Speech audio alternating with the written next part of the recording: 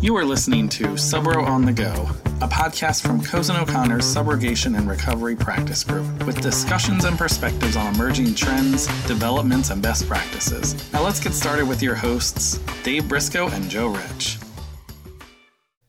Hi everyone, welcome to another episode of Subro on the Go. I'm Joe Rich, one of your regular co-hosts.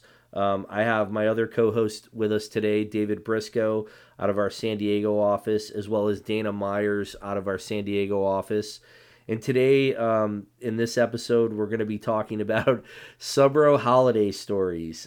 So we're hoping that this will be a little bit of a lighthearted episode to get everybody ready for the holiday season, and to think about some potential Subro claims that may be coming up. So when the holidays come around in my house, I usually know when to start thinking about these type of claims, because my wife starts watching all the Hallmark holiday movies, and I start watching all my holiday Christmas movies. One of those being Christmas Vacation. And if anybody's ever seen that movie, Uncle Lewis, who's a cigar smoker, shows up, lights a cigar. The tree is dried out from the dog drinking the water, and burns the tree down. So that's like the classic, I think, when I think of Christmas tree fires, that's like the classic scenario from movies. But we wanted to think about, are there real world Subro cases like that? And we do have some of them to talk about today. Right, guys? Oh, yeah, we have plenty to talk about, Joe. Thanks for inviting me to join this podcast with you guys today. I'm excited because this is one of my favorite topics. Holidays, food, and Subro. Nice. I'm excited to be back. I missed the last podcast. I had some serious fear of missing out because I was off doing some wildfire work when we recorded the last one. So I missed it.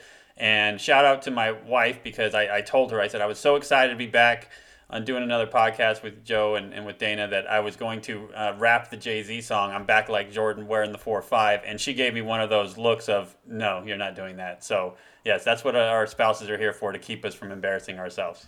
So since Thanksgiving is coming up and it's the first big holiday here, right? Jake Skaggs, one of our colleagues who practices in Louisiana, recently let me know he had a case. Apparently deep frying turkeys is a big issue come Thanksgiving time. And he had a case where a drunken tenant tried to deep fry a turkey inside a kitchen, inside a house, and fell asleep. And it nevertheless resulted in a fire. Dana, I think you have a similar case like that too as well, right? I do. And Joe, it sounds like I'm sure a lot of Subro people listening to this podcast probably have had a similar case, considering I found a stat that says every year 900 homes at least are destroyed by turkey fryers. So we're going to call this portion of the episode Thanksgiving Turkey Troubles. So Dana, tell us a little bit about your claim. Well, at least in Jake's claim, his tenant was drunk. My tenant was completely sober. Decided, though, that it was too cold outside in the snow to fry the turkey. He didn't want to stand out there and do it. And so decided that the brand new turkey fryer inside the house on the rug in the kitchen would be a great idea. He gets to stay nice and toasty and also heats up the home. So the tenant lights up his turkey fryer in the kitchen. It's getting nice, warm, throws that turkey in there, and by throws, I mean literally throws the turkey into the fryer, and oil spills over the edge onto the area rug that it's being fried on, and up goes the kitchen. Okay, so paint a picture for me, though. As somebody who's never used a turkey fryer, I'm trying to get a visual here. A turkey fryer, I imagine, it sounds big, like something you're literally throwing a turkey into. It is. I've actually done it. I've fried my own turkey before, and we actually have a turkey fryer. And, we use a large jug of peanut oil. The oil gets super hot. And, I mean, it does splash. Like, you have to be really careful. That's why they tell you to do it outside. So what Dana's describing to me, I'm sure my wife would be none too happy with me if I tried to do that in the house.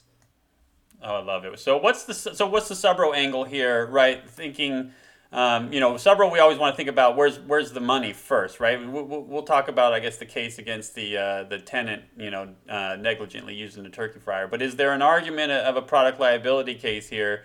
Most jurisdictions or many jurisdictions follow the rule that foreseeable misuse is not a defense. So I'm just wondering, if this is misuse to use it in the house, and if it is misuse to use it in the house, is it foreseeable somebody will, and therefore there's got to be certain protections in place by the manufacturer, or are we dead to rights? It's a good question. I think this is one where you have to look at the warnings and instructions and see with this specific maker model what type of warnings and instructions come with it. It's like with any other product. There's all ranges of quality that you can buy for these type of fryers. Everything from the very basic knockoff versions on Amazon to very high end celebrity chef branded versions, if you will. So I really think it's a matter of looking at the instructions and warnings and just hoping that you didn't have some intentional conduct that played a part in it. Yeah, exactly. And like what Joe's saying, the different types of fryers you can find these days, they power up differently. Some of them have propane tanks that you attach to. So there's some different components that you might be able to look into with regards to the fryer that you have at issue to see if any of those components might have contributed to the failure. And just a word of caution for the listeners out there. I know some professional folks out there who think they're, pseudo chefs who come up with their own mixture of oils that they think somehow make the turkey taste juicier. So you have to look at that too. There might be instructions limiting what type of oil you can use in the deep fryer as well. So we're going to transition now. We're going to get over to Christmas. We talked about Thanksgiving and turkey. One of my wife's favorite Christmas movies that we have to watch every year is Love Actually. But Dana, you have a story that's not Love Actually. It's actually the complete opposite regarding, I think it's a Christmas tree fire. Is that right? That is right, Joe. So unlike the theme in Love Actually of love actually is everywhere, it was not in this apartment on this day. So I get a new loss that is about a week before Christmas, and it comes over as fire, possibly electrical from microwave. So our cause and origin investigator goes out to the apartment and takes a look at fire burn patterns and very quickly determines this is not a fire that originated at a microwave. The fire originated in an area that has a pile of what was the Christmas tree. Just ash, literally just ash, nothing else. So after determining definitely an issue with the Christmas tree, do we have an electrical failure with lights? We're not sure. We was able to track down the tenant, female tenant, who confirmed that she lied initially saying that the microwave caught fire because she was trying to protect her boyfriend, who, after a fight related to Christmas and gifts, decided that he was done with the holiday and just lit the Christmas tree on fire as he walked out the door. Oh, he literally did this on purpose. Go ahead. Oh, yes, he did this on purpose. That's what I was going to ask. Yes, he decided he was over the holiday, over her joy of Christmas, didn't want to fight about the gifts anymore, and so he decided he would burn them and the tree as he walked out the door. I was hoping that it would have been, that he just knocked over the tree in a fit of rage, and then we could say, from our Subro angle here, obviously there's, there's not going to be any coverage if her boyfriend had an insurance policy and lived somewhere else, and no coverage for an intentional act, but we would try to argue there was, negligence in his rage, that he was just so upset that he, knocked over the Christmas tree but didn't mean it to catch fire, and or flicked his cigarette in anger or something like that, where we can just argue negligence and not an intentional act here. But it sounds like he's just an awful person. So tough. But I think there's a good lesson here, though.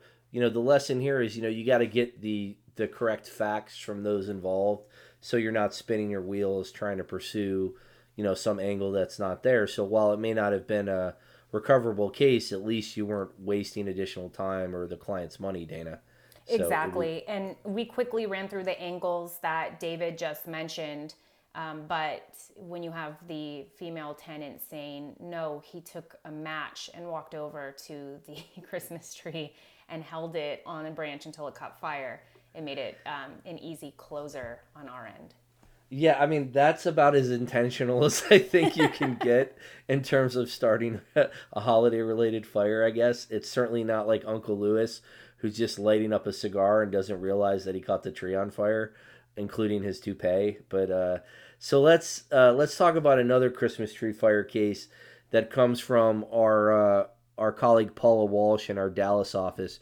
She shared with me a story about an insured's first real Christmas tree, and it's not a happy ending. So let me just tell you that the insured apparently bought her first real Christmas tree. She brings it home. She decorated it with 2 to 3 strings of incandescent lights and decorations, and she left everything plugged in and on the tree nonstop for I think it was like 2 weeks from what Dana told me. But she never added any water to the bottom of the tree. And after that, the lights she used were also old lights. They were like 5 to 10 years old. And they had determined that the lights produced enough heat to ignite a dry Christmas tree. So because the insured didn't realize that she was supposed to water the tree and keep the water fresh so that the tree stayed as much alive as possible and didn't dry out, eventually the lights ignited the tree. And after I heard the story, I mean, I did some research. The NFPA has all of these guidelines and standards for holiday tree safety. If you just Google it, they have like instructional videos, they have instructional sheets on how to manage your Christmas tree, because apparently this is like the number one cause of Christmas tree fires, is allowing them to dry out and having other electronics or lights nearby that are powerful enough to ignite a dried out Christmas tree. The Consumer Product Safety Commission also has a video that they have online, if you Google it, that actually shows how a dried out tree can burn and cause property damage. So very interesting scenario, but apparently it's very common. Yeah, I can actually attest personal experience to the flammability of a Christmas tree. Probably in one of the dumbest things we've ever done. And back when I was a first-year sub-road attorney and hadn't had all of this experience, we had taken pieces of our Christmas tree afterwards and thrown it in the fireplace after Christmas as we were trying to fit parts of it in the garbage can, and threw pieces in the fireplace. And that, I mean, the size of the flame that came flying out of the fireplace and up the wall, unfortunately it was a short duration and then died down, was enormous. And they are incredibly flammable. But it begs the point for the Subro angle of, it's so well known, right, that this is a problem, that Christmas trees are flammable, that again, it gets back to, is there a claim against the Christmas tree light manufacturer or retailer saying, okay, it's well known that Christmas trees are flammable, and that people, are foreseeable not going to water them that much and they could dry out. Do you have to manufacture the lights in a way that there's a level of protection so they don't get so hot that they can ignite the tree? That's really the Subro angle here that I'm thinking of. Or even failure to warn when selling the lights, right? As far as, don't leave these lights plugged in unattended or 24 hours a day on a real living tree that's not watered. Right. And I swear, I mean, I've watered my tree over and over, and it's still, by the time Christmas is over, it's, brown and wilted and leaning over and scratches my arms up when I try to take the lights off. So, even if you do water it, it's you've essentially already killed the tree and cut it, so it's going to be dying here at some point. So it is a hazard. Yeah, I think the warnings angle, like Dana said, is something to look at with the lights.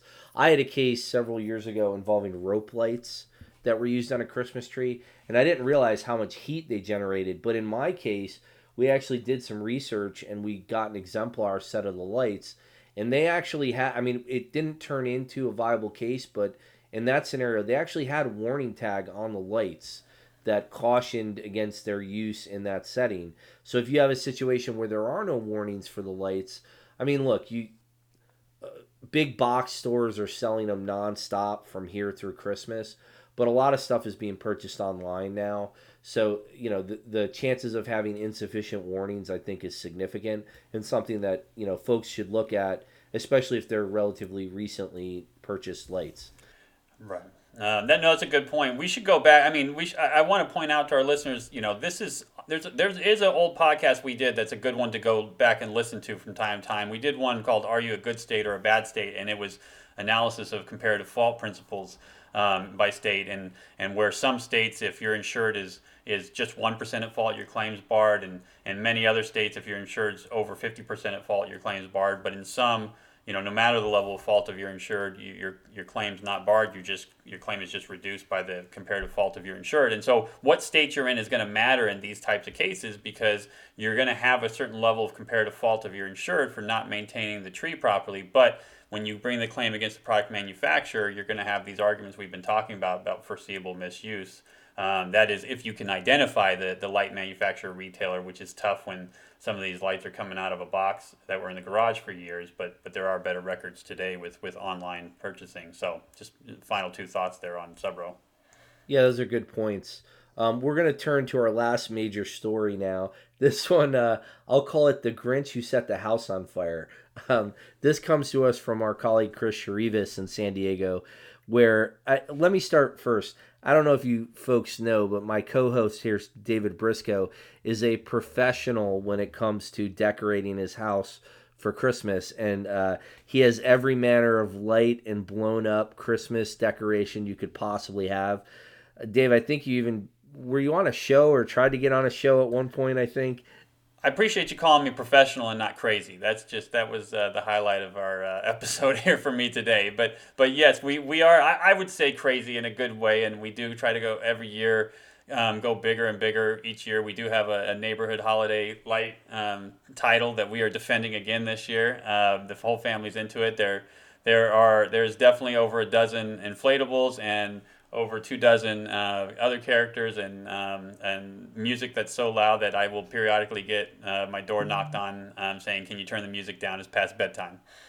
So you're basically the Clark Griswold of your neighborhood, right? You're the guy with Yes. the bright lights and the music. So Chris shared with us a story about a neighbor who set her insured's house on fire because the neighbor disliked the lawn inflatables that were being used for Christmas decorations, which I think is probably, again, one of the most intentional acts. Offensive. That I think it's offensive. Yes, it's terrible. Throw the book at them. Yeah, that I think you can look at here. So while it is an intentional act and probably not something you can subrogate against, it'd still be worth looking into it, I found that one funny, and I just wanted to add it into the mix here. I think some of the other things, we want you guys to keep in mind. A lot of cases, come down to these type of products and lights. So really just researching with your insured, getting the information about where they purchased this stuff, when they purchased it, how often they used it, how they had it set up with extension cords or power taps. Those are just some tips when you're investigating these things to help you expedite the process and really drill down on whether you have a viable claim, right, guys? Yeah, no, it's an excellent point. And, we didn't get to one, but I'll point out a nice Christmas present option for folks out there. Dana and I have been preparing for the next NASP conference, and we were looking at smart IoT, Internet of Things, new devices for your smart home, and out of a case that had somebody who left a Christmas gift next to a stove that was left on and ignited. There's some interesting new smart devices. One being a smart stove connection where it'll actually automatically turn off the stove if nobody's in the room for 5 minutes. So this holiday season, if you're a family who's cooking a ton and has a hectic kitchen, we don't want to be the family that accidentally left the stove on and caused a fire. So there's some new smart devices out there to help prevent these. But otherwise, agree with everything you said, Joe. It's a wonderful time to talk about these types of cases. Well, thanks, guys. I really appreciate you joining this podcast. I think this was a good episode, and hopefully everybody out there listening enjoyed some of these stories. Stay tuned for our next episode. We'll probably do one into the new year. But again, thanks, Dave. Thanks, Dana. And you guys have a good Thanksgiving and happy holiday season out there. Thanks, everyone. Happy holidays. Thanks, guys.